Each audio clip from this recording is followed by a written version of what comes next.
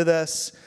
We read this, and I'm just going to, Pastor Kevin, if you'll grab a handful of these back there and maybe hand them to somebody real smart like Andrew Allen back there who's got a college degree and is trying to be educated. He can help you out. If you do not have a Fierce 40 reading guide, maybe you weren't here last week, it's your first time this week, lift up your hand. We want to get you one of these. We are in today, day 7 of 40 days in the Word. And we are spending 40 days reading wisdom, worship, and Word. We're reading through Proverbs and some of the Psalms and then 10 books of the Bible. And man, it's just been going great. And I have been super encouraged. Man, you guys have filled me up this week because I've received texts and emails and I've seen social media posts. And man, I've just been so encouraged how you guys are reading the Word this week. So let's look at it today. Joshua chapter 1, verse 1. After the death of Moses, the servant of the Lord said to Joshua, son of Nun, Moses' aide, Moses, my servant, is dead. Now then, you and all these people get ready to cross the Jordan River into the land I'm about to give them, to the Israelites. I will give you every place. Somebody say every place. Every place where you set your foot, as I promised Moses. Your territory will extend from the desert to Lebanon and from the great river, the Euphrates, all the Hittite country, to the Mediterranean Sea in the west. No one will be able to stand against you. Somebody say no one. All the days of your life. As I was with Moses, so I'll be with you. I'll never leave you or forsake you. Be strong and courageous. Somebody say strong and courageous. Because you'll lead these people to inherit the land I swore to their ancestors to give to them. Let's say this next sentence together. Be strong and very courageous. Be careful to obey all the law my servant Moses gave you. Do not turn from it for the right or the left, that you may be successful wherever you go. Keep this book of the law always on your lips. Meditate on it day and night, so you may be careful to do everything written in it. Then you will be prosperous and successful. Have I not commanded you? Be strong and courageous. Do not be afraid. Do not be discouraged. Rankin Church of God, listen. Do not be afraid. Do not be discouraged, for the Lord your God will be with you wherever you go. Somebody say amen. Amen. Lord, thank you for your word. Thank you for the presence of the Holy Spirit and the confirmation of your word that we already sense in this room. And so, Lord, as we unpack this story today, we pray you would add your anointing. We ask you today, God, to anoint me as I speak. Anoint this body as we hear. May we be changed, challenged, and transformed by the power of the word. In Jesus' name. And everybody said, amen.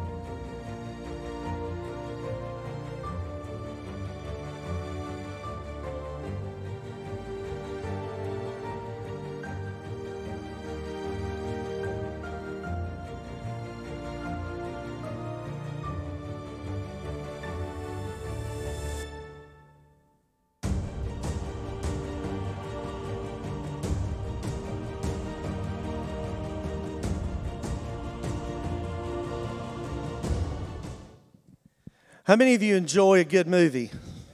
I think most of us do. Let's kind of poll the room. Where's the action adventure people at? All right. Where's the comedy people at? All right. Romance? Okay. How many people like drama? There they are. There's the people who's always causing all the drama. No, I'm just kidding. You like drama. There's always a few weirdos in the room who like musicals. Where are those people at? Oh, wow, we got a bunch of them. That's why y'all sing so good. No, I'm just kidding. I like a good musical every now and then as well. We saw a few movies this summer at the theater, and there was only one movie I walked out of this summer. that I said, we got to go see that again before it leaves theaters. Anybody want to guess what that movie was? You got it, Top Gun. You saw it too. I mean, this was a movie that I think really surprised us all. 35 plus years in the making, and Top Gun shows up and blows us all out of the water. We couldn't believe how good it was. We couldn't believe how American it was. We couldn't believe there was no political agenda or anything, and overall it was a pretty clean movie. And the thing that really surprises me when I think about Top Gun Maverick is that it was a sequel. How hard is it to get a sequel right? Now, when I say sequel, I know we've got movie franchises, and that kind of gets out of control with how many movies are in this set. But when I think sequel, I think about the second movie that comes along, the movie that follows the first one, okay, obviously. And this week I was talking to some friends and family members, and I was asking them, what are some of the greatest sequels of all time? And I was asking a friend of mine about this, and we actually got into this conversation, and he took it a little bit deeper. He said, actually, what you need to think about is before you think about, what's the greatest sequels of all time, you got to think about what makes a great movie sequel. I said, okay, hit it. He said, all right, first of all, the originals got to be great. Would you agree with that? I mean, great movie sequels come from originals that you've watched multiple times and are worthy. If the first one's not good, you don't want a second one, right? The second thing that we would say is it tells a different story. It's not just the first story told the same way, it's different. And here's the other thing that you would consider is the character development, that the characters move along and how we feel about them and what we know about them. And there's new challenges that are presented. And then the sequel often involves a twist. Have you noticed that before? Something that happens that you're just not expecting. And of all the movies that we saw this summer in the theaters, we actually saw 3 sequels. 2 of those sequels I was super disappointed in, and I'm like, I don't even care to see them when they come on demand. But I do want to see Top Gun again. It's just tough to pull off a great sequel, right? So as we're talking about movies this morning, don't say any out loud, but think, what do you think are the best sequels of all time? Don't say it out loud. Okay, somebody mark her down, okay? She's getting ahead of me, all right? Come on. Did you take your medicine this morning? I love you. I'm just messing. She's my friend. She was in my youth group a long time ago, so we've picked at each other for 15 years. Okay, my favorite movie sequel is this one right here. You probably didn't think about it. Problem Child 2 is I'm just kidding, y'all. I'm just kidding, y'all.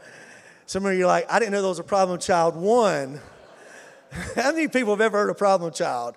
Okay, yeah, both of those movies were a great mistake. Okay, some of you are like, I have a problem child. I were a problem child. Okay, but when you think about great movie sequels, there's one that, as I was talking to friends and family, I was doing some research, there's one that really most people would say is the greatest movie sequel of all time, 1980, The Empire Strikes Back, the sequel to Star Wars, okay? I mean, you think about it, the first one was great, so this one tells another great story. The characters are developed, and then you've got the greatest twist in movie history. Luke, I am your father. How's that for a twist, okay? Then the other one that I heard a lot that I didn't think about, what was it, Kelsey?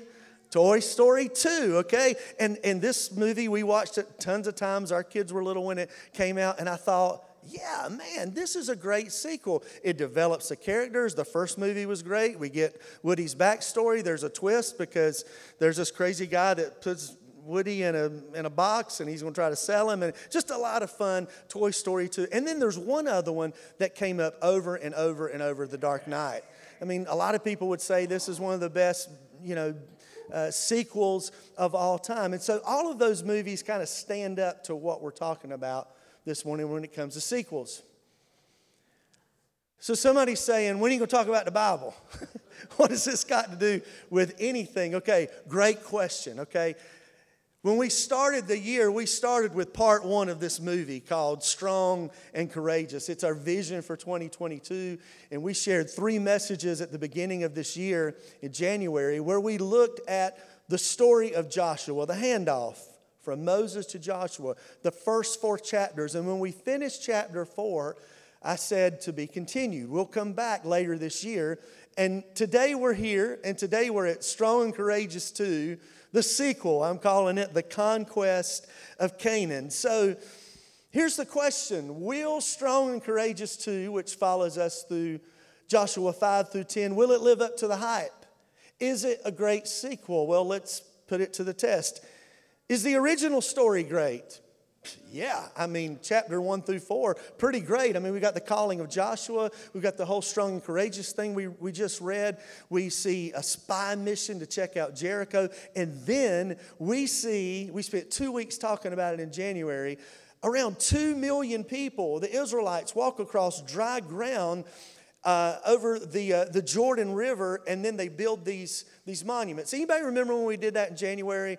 We had rocks that were all around the sanctuary, and you guys found them, and we built a monument up here kind of representing that. So the original story was great. Does it tell a different story? Well, yeah. The first part of this story is the journey of how the Israelites get to the Promised Land, and now they're there. And chapters 5 through 10 tells what's happened when they take the Promised Land, this conquest of Canaan we're talking about. Well, what about character development and new challenges and a twist? Well, we definitely have character development because we see Joshua grow as a leader. He struggles as a leader, but we watch him effectively slip into those shoes of Moses, and they see him as their next great leader. What about new challenges? Well, today we're going to talk a little bit about the challenge of the city of Jericho, and we're going to talk about Jericho at length next week. But then there's the city of Ai, and then they have to conquer northern kingdoms and southern kingdoms, a lot of challenges. And then there is that unexpected twist. There's a defeat that we read about, that we're going to talk one Sunday about, that they didn't expect. And then there's a nation that deceives them. And then there's a climate change moment. It's what Miss Renee read this morning, where the sun stands still. I mean, talk about climate change. That would turn Washington on their ear as they talk about climate change, to know that at one point the sun stood still. So, Strong and Courageous 2, The Conquest of Canaan. Anybody want to go watch it with me? Okay. So does it really live up to the hype? Yes, it does. Because you're going to see over the next few weeks, there's more action, there's more adventure than in the first 4 chapters. Now, when you watch a sequel, I don't know if anybody else does this, but anybody, before you go watch the sequel, you go back and watch the original? A lot of people do that. They kind of, prepare for it and just kind of, remember what's going on. So real quick, let's see where we left off when we last saw this group of people. So in Joshua chapter 4, around 2 million Hebrews have crossed over the Jordan River at flood stage. They have this miracle where the Jordan River is dry. And remember, the priests are standing in the middle of the riverbed with the ark. And the river splits, and they walk on dry ground. And when they get to the other side, Joshua says, collect 12 stones. We're going to set up a memorial. And this is what it says in Joshua chapter 4. On the 10th day of the first month, the people went up from the Jordan and camped at Gilgal on the eastern border of what? Jericho, okay? Keep that in mind. And Joshua set up at Gilgal the 12 stones he had taken out of the Jordan.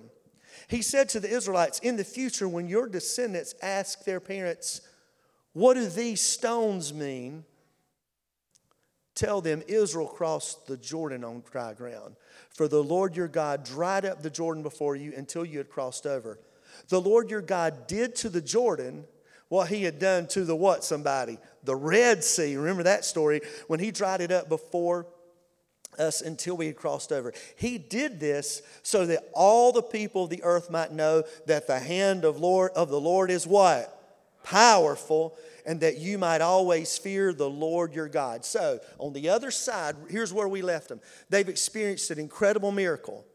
They have commemorated this miracle by building a monument, and they're camped at Gilgal on the eastern border of Jericho. Okay, how far are they away? They are 2 miles. How many miles? 2 miles away from Jericho. Okay, they are in earshot and eyeshot, if that's a word, of their first battle and their first target. So think about this. If we're with that group, And we're 2 miles away and we're camped and we just saw this miracle and we know what's next. Now we got to fight. What are you thinking? If you're part of that camp and you're beginning to have this conversation that we're not going to be staying here very long, there's something big ahead, what are you thinking? I'm thinking it's about to get real. I mean, we've seen some great things, but let's prepare. Let's plan. Join hands with your neighbors. Let's pray.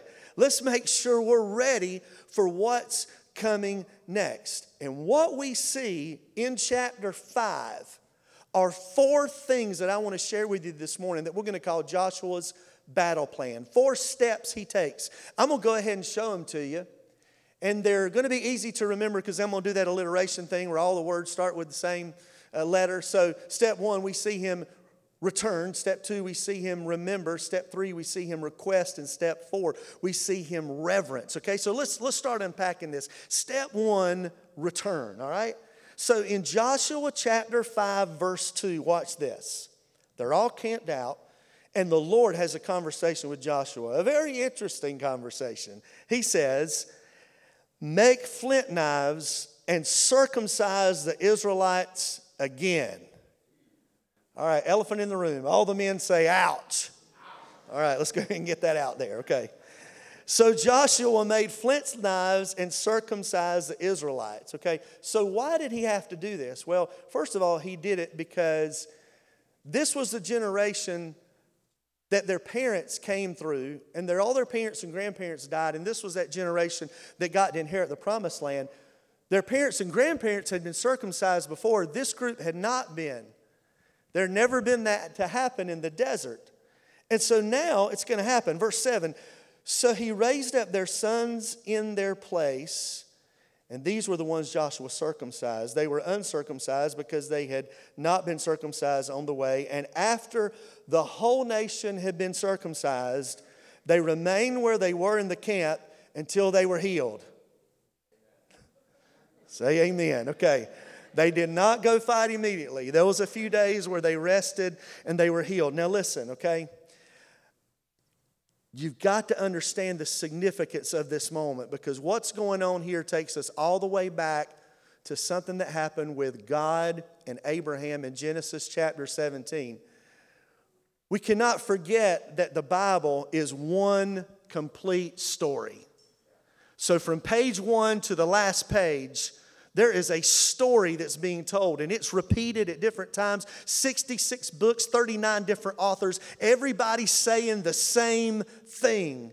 And so when this moment comes, it has incredible significance for these men at this time. So when we go back to Genesis chapter 17, okay, stay with me, because I want to teach you something here that you may not really have ever understood. We've all heard circumcision, read about, and talked about a lot. And it's one of those things that we're like, get to the next point. Don't really want to talk about this. All right? But listen to what happens in Genesis 17. This is pretty amazing. When Abram was 99 years old. Somebody say, that's old. The Lord appeared to him and said, I am God Almighty. I'm El Shaddai. Walk before me faithfully and be blameless. Then I will make my covenant between me and you will greatly increase your numbers.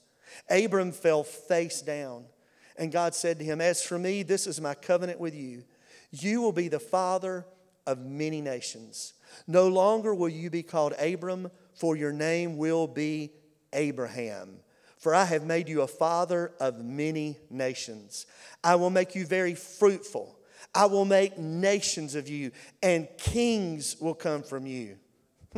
King David, King Solomon, King Jesus. I will establish my covenant as an everlasting covenant between me and you and your descendants after you for the generations to come, to be your God and the God of your descendants after you. The whole land of Canaan where you now reside as a foreigner, I will give as an everlasting possession to you and your descendants after you, and I will be their God. Then God said to Abraham, as for you, you must keep my covenant, and you and your descendants after you for the generations to come. This is my covenant with you and your descendants after you, the covenant you are to keep. What's the covenant? Here it is. Every male among you shall be circumcised. So why did God choose circumcision? Circumcision served as an outward sign of an inward dedication to God. Watch this. Through this act, the organ of procreation was dedicated to God, representing that Abraham's offspring were uniquely dedicated and consecrated to God. For Abraham, circumcision was a mark of possession, indicating that he belonged to God at the most intimate and personal level. It was also a sign of commitment, symbolizing that he would trust and serve the Lord alone. It was something that the Israelites did that nobody else did. It's why, as I said last week, when David stood before Goliath, he called him an uncircumcised Philistine, because the people who weren't of God, the Canaanites and all the other ites, were not circumcised, because this was something that was done between God and man and set up by Abraham. And now, here's this nation. They've seen a miracle. They're headed to Jericho. And before they take any step further, God says, you are to return to how this whole thing started. And if you noticed it, as we read Genesis chapter 17, the things that God is saying to Abram and Abraham, it's not just about circumcision. He's talking about this very moment in time when these people that God predicted through Abraham, his ancestors, would take the land. Are y'all engaged enough this morning to get that? That's a big deal. This is a major historical moment. I mean, if they had television crews, CNN and Fox, and everybody would be right there covering this moment. So it made sense that before they went into battle to take the land, they would obey God by returning to this outward sign of dedication. So what does that have to do with us? Well, listen. How many of you face battles? How many of you have got a battle coming up? You can see it on the horizon. Some of you are in a fight, you're in a battle right now. The same things that Joshua did to get ready to fight are the same things that we can do. And Joshua returned to something that connected him and set him in a place with God like no other. What we're doing right now through Fierce 40, this is a way of us returning. We're shutting things out. We're cutting off TV. We're getting away from the phone or whatever it might be to spend time in the presence of God, reading God's word. Something happens when we do that. We are those disciplines of prayer and of fasting and in reading the word. They align our heart to the heart of God as circumcision aligned Abraham and his heart to the heart of God. And when we consecrate ourselves through these disciplines, we're saying to God, listen, I don't know what's ahead. I don't know what's happening in my battle that's before me. But when I return to the things that I know will work, when I return to the things I know are going to refocus my mind and my spirit, then I know He's going to prepare me for the battle ahead. Will somebody give God praise this morning? Amen. So the first thing we see Joshua do is he returns. Second thing he does is he remembers. Oh, this is so good. So as they're all healing up, sitting around the camp, then they do something else that's so significant before they move forward. Wow, this is so good. Can't wait to show it to you. Joshua chapter 5, verse 10. On the evening of the 14th day of the month, while camped at Gilgal on the plains of Jericho, the Israelites celebrated what, y'all? The Passover. Why did they celebrate Passover? Why was it important for them to do that? Well, because we read it a while ago, Joshua chapter 1, verse 7. God said to Joshua, be strong and courageous, be careful to obey all the law my servant Moses gave you. And part of what Moses passed down to Joshua was observing the Passover. What was the Passover? The Passover was them commemorating God's deliverance of the Hebrews from slavery in Egypt. It was a meal that they had that was very significant because it took them back to the place to where their mamas and daddies and their grandparents, the night of the 10th plague, when they were everybody else in Egypt, we hear the sounds of children being slain as the death angel comes through. But the Israelites are practicing the Passover. And in that moment, I can imagine as they're celebrating Passover, then somebody starts telling the story. Well, why are we doing this? Well, here's the reason why we're doing it. And somebody says, I remember my grandma. She told me about what it was like to sit there that night and eat that food and prepare. I can remember my granddaddy. Some on the other end of the table said, my granddaddy said something about they took blood of a lamb and they put it over the doorpost so that the death angel would pass by them. And they began to talk about what God had done and how God had brought their mamas and their daddies and their grandmas and their granddaddies from Egypt to freedom. And now they're the ones who are going to get to see the promised land. And you better believe their faith begin to build. They begin to rehearse and go over the faithfulness of God. And this was a big deal, a big part of preparation for them to remember the God who had been faithful to them. Amen? But then watch what happens. This is pretty cool too. In Joshua chapter 5, it says, the day after the Passover.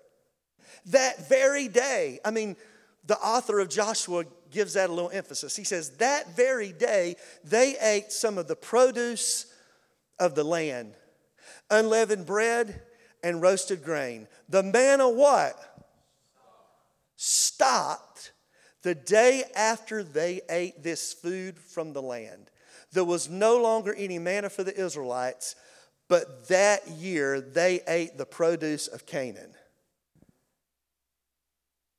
This is big too, because for 40 years, every day, they've been eating the same wafer.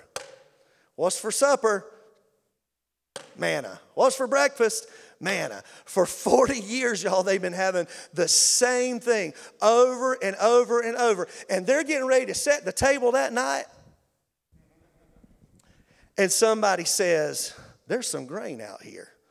We're no longer in the desert. Maybe there's a cow over there. Somebody get him. We're going to have some meat for supper tonight. They no longer ate the manna, because now the very land that they were in, the promised land, a land that flows with what? Milk and honey. Give me some of that honey and give me a glass of milk and some Oreos. We don't have to eat manna anymore. God has already begun to, and look, it just hit me. Oh, this is good. Hey, thank you, Holy Spirit. Could it be that for the battle that they were about to have, manna wasn't enough? They needed some fresh bread and some fresh grain and some fresh sustenance for them to go in and take the land that God had promised them. All right, so we're talking about remembering. Well, there's one more step in this remembering that takes place I want you to see. Joshua chapter 5, verse 13. Now, when Joshua was near Jericho, he looked up and he saw a man standing in front of him with a drawn sword in his hand. Joshua went up to him and asked, are you for us or for our enemies? Now, I'm going to talk about the rest of this verse in the next point, but I want you to look at the first 6 words. Now, when Joshua was near Jericho, we said a while ago that they were camped how many miles out from Jericho? 2 miles, right, good, you're listening. I don't know if it happened this way, but I'm preaching today, so I'm going to tell it this way. When Joshua was near Jericho, could it be that as they know what Joshua knows is about to happen, he leaves camp? He starts walking toward Jericho, Chris. He's getting closer and closer. And as he nears Jericho, he stops and gets out his fierce 40. He starts having some quiet time with the Lord. And he's seeing those walls of Jericho we're going to talk about next week. He's thinking, okay, this is what we've been called to do. Lord, you really gave us a tough battle right out of the gate. One of the toughest ones. And then the Holy Spirit starts to remind him everything that God had said to him. He said, boy, I called you to this. I handed this off from Moses to you. And did I not say that as I was with Moses, so I will be with you?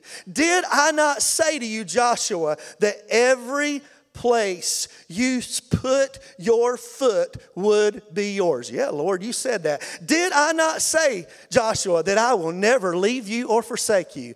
Did I not say, Joshua, that you are to be strong and courageous? Well, as a matter of fact, Lord, you said that I should be strong and very courageous. And by the time Joshua finished preaching to himself, he's like, I may not need y'all after all. I think I'm just going to go ahead and run on and take this thing myself. And maybe perhaps as he's building up his faith, what is he doing? He is remembering, he's rehearsing the faithfulness of God. How many times do we defeat ourselves because all we do is rehearse everything that is bad and annoying and frustrating in our lives? Oh, somebody, I'm going to preach right now. Listen, how much would the thing change in our spirit and in our lives if we encouraged ourselves in the Lord? And we rehearse the things that we're reading in Fierce 40, the things that we're singing from this platform, the things that we're praying in our lives, gives us the energy and the supernatural power to do what God's called us to do in the battle that's facing us. Amen? There's power in remembering what God has done in our lives. The psalmist said, let all that I am praise the Lord. With my whole heart I'll praise his name. Let all I am praise the Lord. May I never what? Forget the good things he does for me. And then he runs a list. He forgives all my sins. Amen. He heals all my diseases. He redeems me from death. He crowns me with love and tender mercies. He fills my life with good things. And listen, he says, after I think about all that, I feel like a young man again. My youth is renewed, and I believe I can do anything when I remember and concentrate and think through the things that God has done. Amen. So Joshua returns. Joshua remembers. Number 3, Joshua requests. Verse 13. Okay, so let's go back to this story. Now, when Joshua was near Jericho, he's having his prayer time. It says he looks up. And he saw a man standing in front of him with a drawn sword in his hand. Joshua went up to him and asked, are you for us or for our enemies? Is that a good question? He knows a battle is about to come, and he sees this man standing there with a sword in his hand. He says, whose team are you on? Now, he gives him an answer that to be honest with you, I don't like this answer. Because his answer is, neither. He replied, but as commander of the army of the Lord, I have now come. And Joshua's like, okay, he's on our team. Then Joshua realizes who this is. And what does your Bible say? He fell face down on the ground in what? Okay, that's point 4. We'll get that in a second. And he asked him, what message does my Lord have for his servant? Now, depending upon who you read behind, there's a couple of different explanations. So I don't really know of who this commander of the army of the Lord is. Some believe that it was Michael, the archangel, the commander of the army of the Lord, an angelic warrior being having this conversation.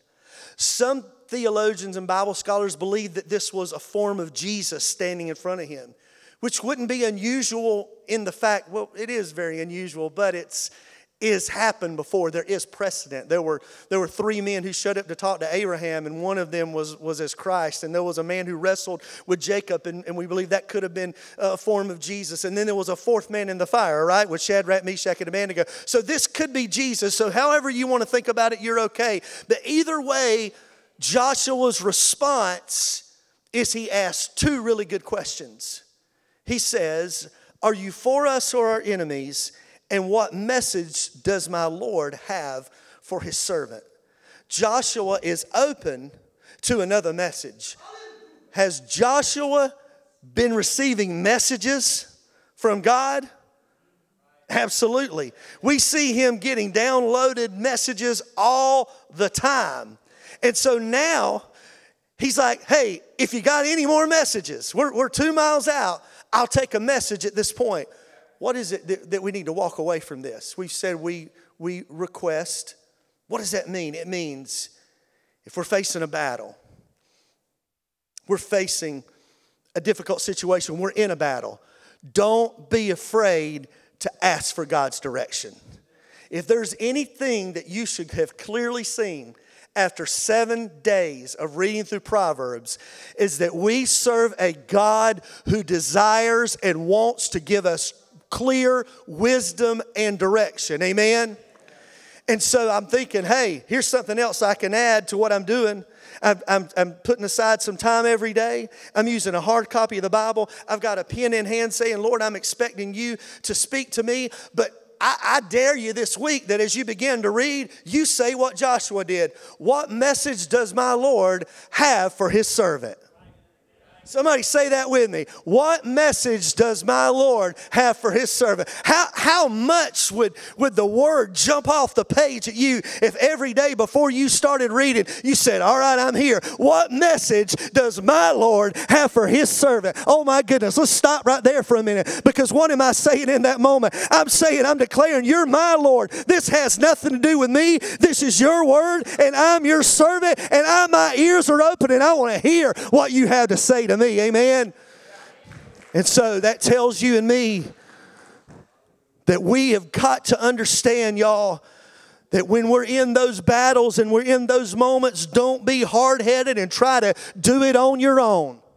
How many of you have tried to figure it out on your own, in your own strength and your own wisdom? But listen to what your Bible says. You read it on Tuesday. For the Lord gives wisdom, from his mouth come knowledge and understanding. He holds success in store for the upright. He's a shield to those whose walk is blameless. For he guards the course of the just and protects the way of his faithful one. Oh, that's Old Testament. You want some new on Tuesday? You're going to read this. Matthew 7. Jesus said, ask and it'll be given to you. Seek and you will find. Knock and the door will be open. For everyone who asks receives, and he who seeks finds, and the one who knocks, the door will be open. Somebody take a praise break right now and give God praise today. Hallelujah. Hallelujah.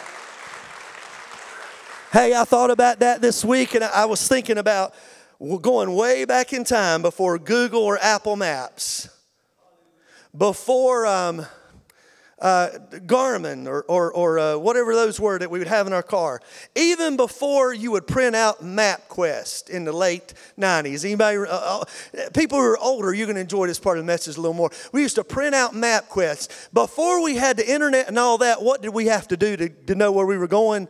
Have an old-fashioned map, right?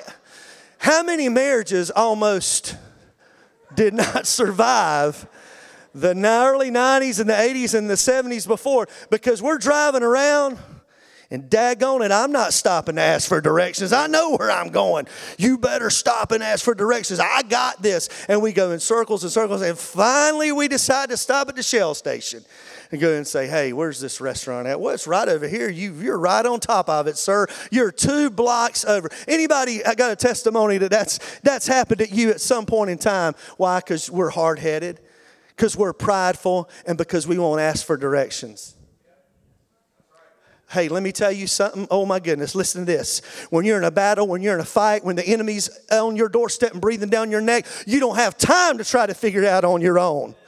You better be calling upon God. You better be asking through the one who we've heard about all week in Proverbs, who says, if you ask for wisdom, I'll give it to you. If you want direction, I'll give it to you. If you want to get in your own way and you want to do your own thing, you'll put your car in the ditch.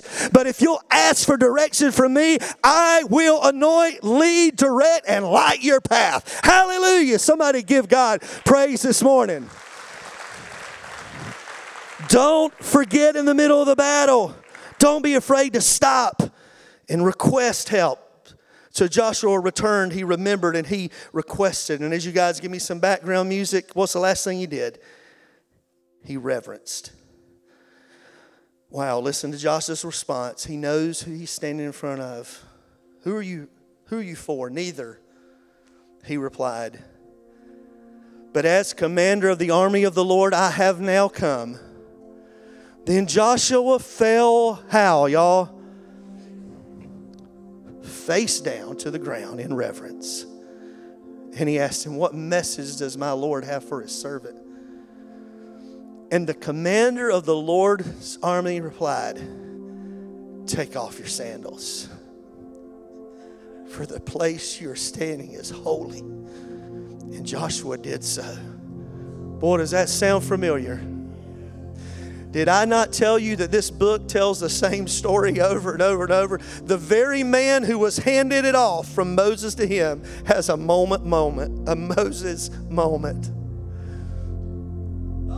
And God reaches to him at the same way he did Moses. It wasn't a burning bush, but it's a commander of the army of the Lord with a sword in his hand, because we're getting ready to fight. And Joshua's response, he's on his face and he's reaching behind him, y'all, taking those sandals off, because he's on holy ground. He's reverencing the presence of God. Have you ever been in those battles? Have you ever been in those fights? Have you ever been in those moments when the presence of the Lord rushed in during a time of prayer or worship or reading, and just Tristan, come here. The presence of the Lord just rushed in and said, I got you.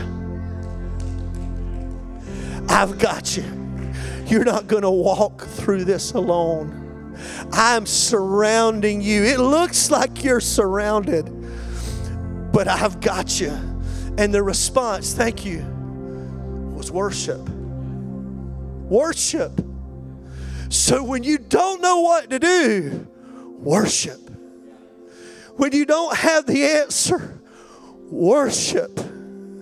When you don't know where the bill's going to be paid, how it's going to happen, or the direction, and you're still waiting for the answer, worship.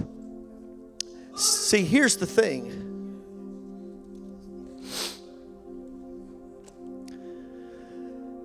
Joshua's physical response was an act of reverence that acknowledged who was there in the moment and who was in control of the battle ahead. I said, he had that conversation. He was ready to take it.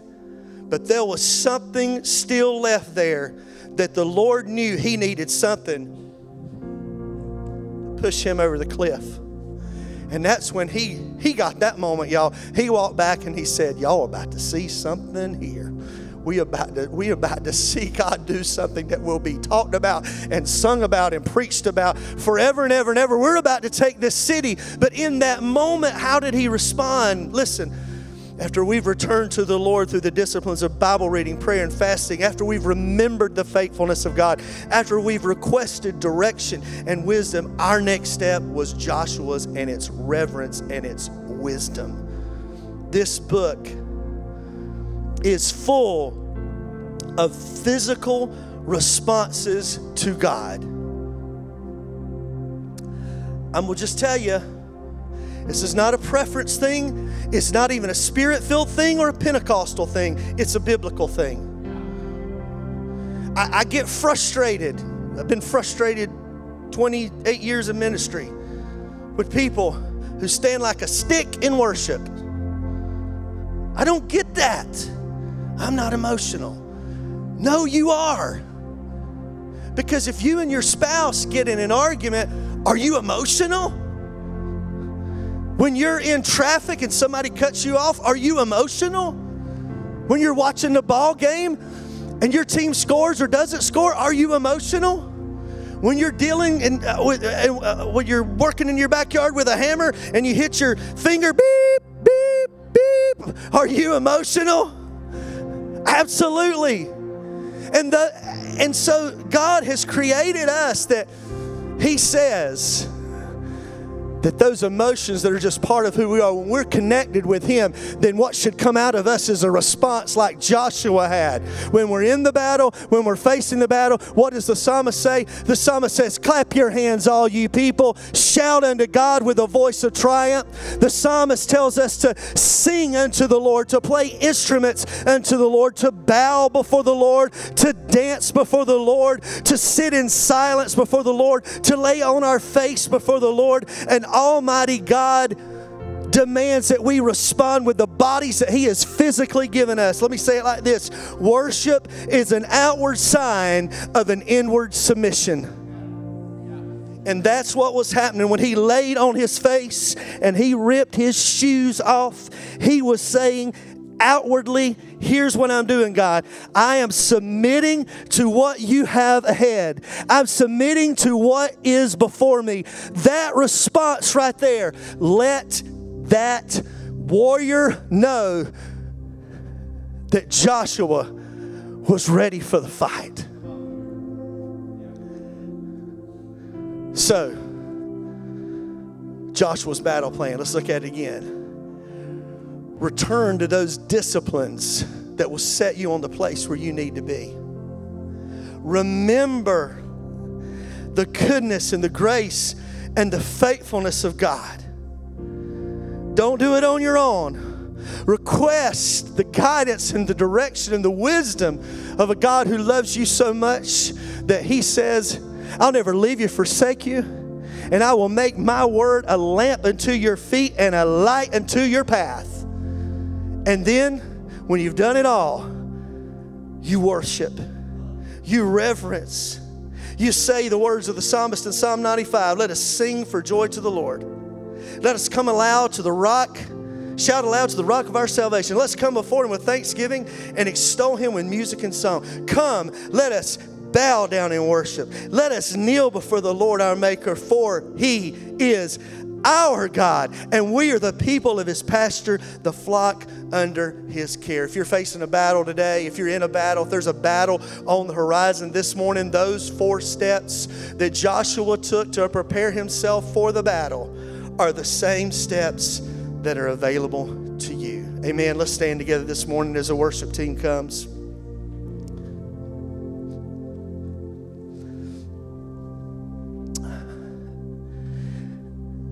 How many of you today would say, Pastor Les, I am in a battle right now.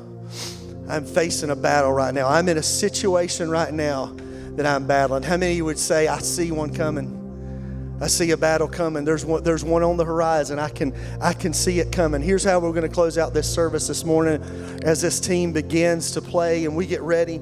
I want everybody in the house today who says, I'm facing a battle, or I see a battle coming, I want you to come. I want you to stand shoulder to shoulder across the front of this sanctuary this morning. We're going to have prayer together today. Everybody here who's facing a battle today, and you want to take a step today, a step of faith, to say, God, I'm going to submit this battle over to you.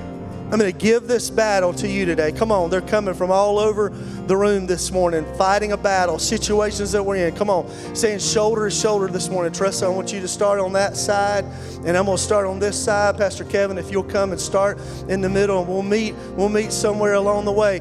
If you have a friend, a family member, somebody you love, or you just want to come and help us pray, will you step out this morning, and let's make a wall, an army of prayer behind these folks who are here today, and let's lift them up in prayer. Here's what we're going to do today as we get ready to pray. Listen, they're going to sing a song that you know, okay? This song says, it declares, I'm going to see a victory. And here's what we're going to do.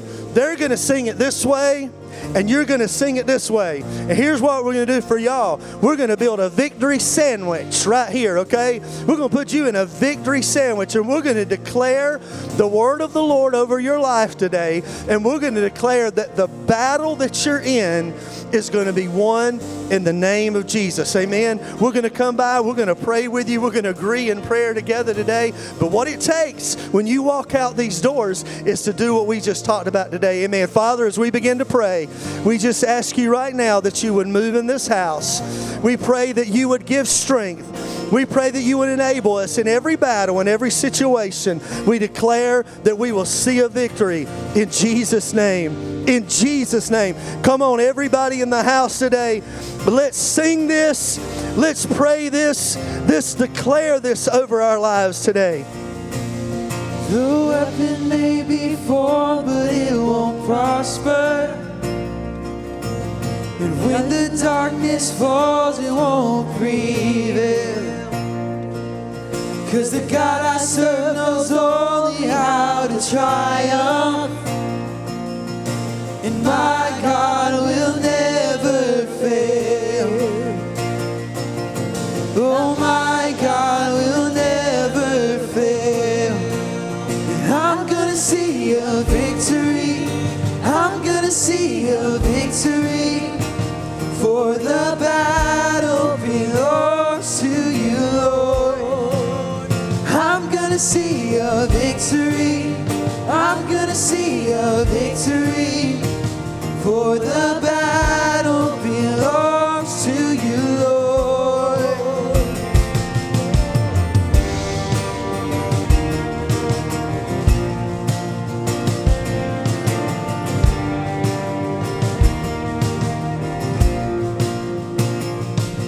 And there's power in the mighty name of Jesus.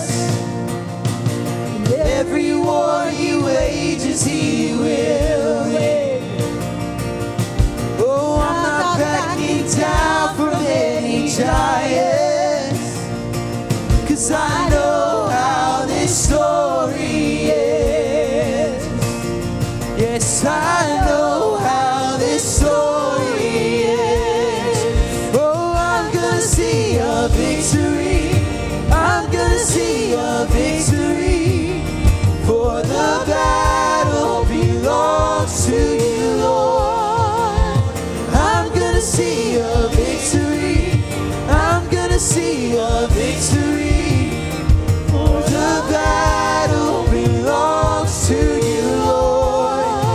Oh, I'm gonna see a victory. I'm gonna see a victory. For the battle belongs to you, Lord. I'm gonna see a victory. I'm gonna see a victory. For the battle belongs to you, Lord. You take what the enemy meant for evil and you turn it for good. You turn it for good. You take what the enemy meant for evil and you turn it for good. You turn it for good. You take what the enemy meant for evil and you turn it for good. You turn it for good. You take what the enemy meant for evil and you turn it for good. You turn it for good. Oh, I know you take what the enemy meant for evil and you turn it for good. You turn it for good. You take what the enemy meant for evil and you turn it for good. You turn it for good. Oh, I'm gonna see a victory. I'm gonna see a victory. For the battle belongs to you, Lord. Oh, I'm gonna see a victory. I'm gonna see a victory. Yes. For the battle belongs to you, Lord. Oh, I'm gonna see a victory. I'm gonna see a victory. For the battle belongs to you, Lord. Oh, I'm gonna see a victory. I'm gonna see a victory. For the battle belongs to you, Lord.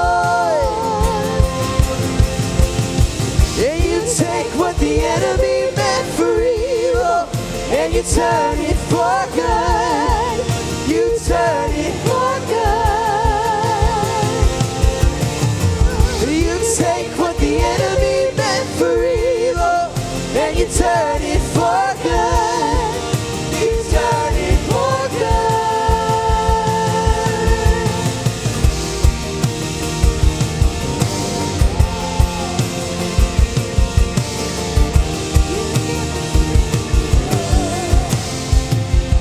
I'm gonna see your victory.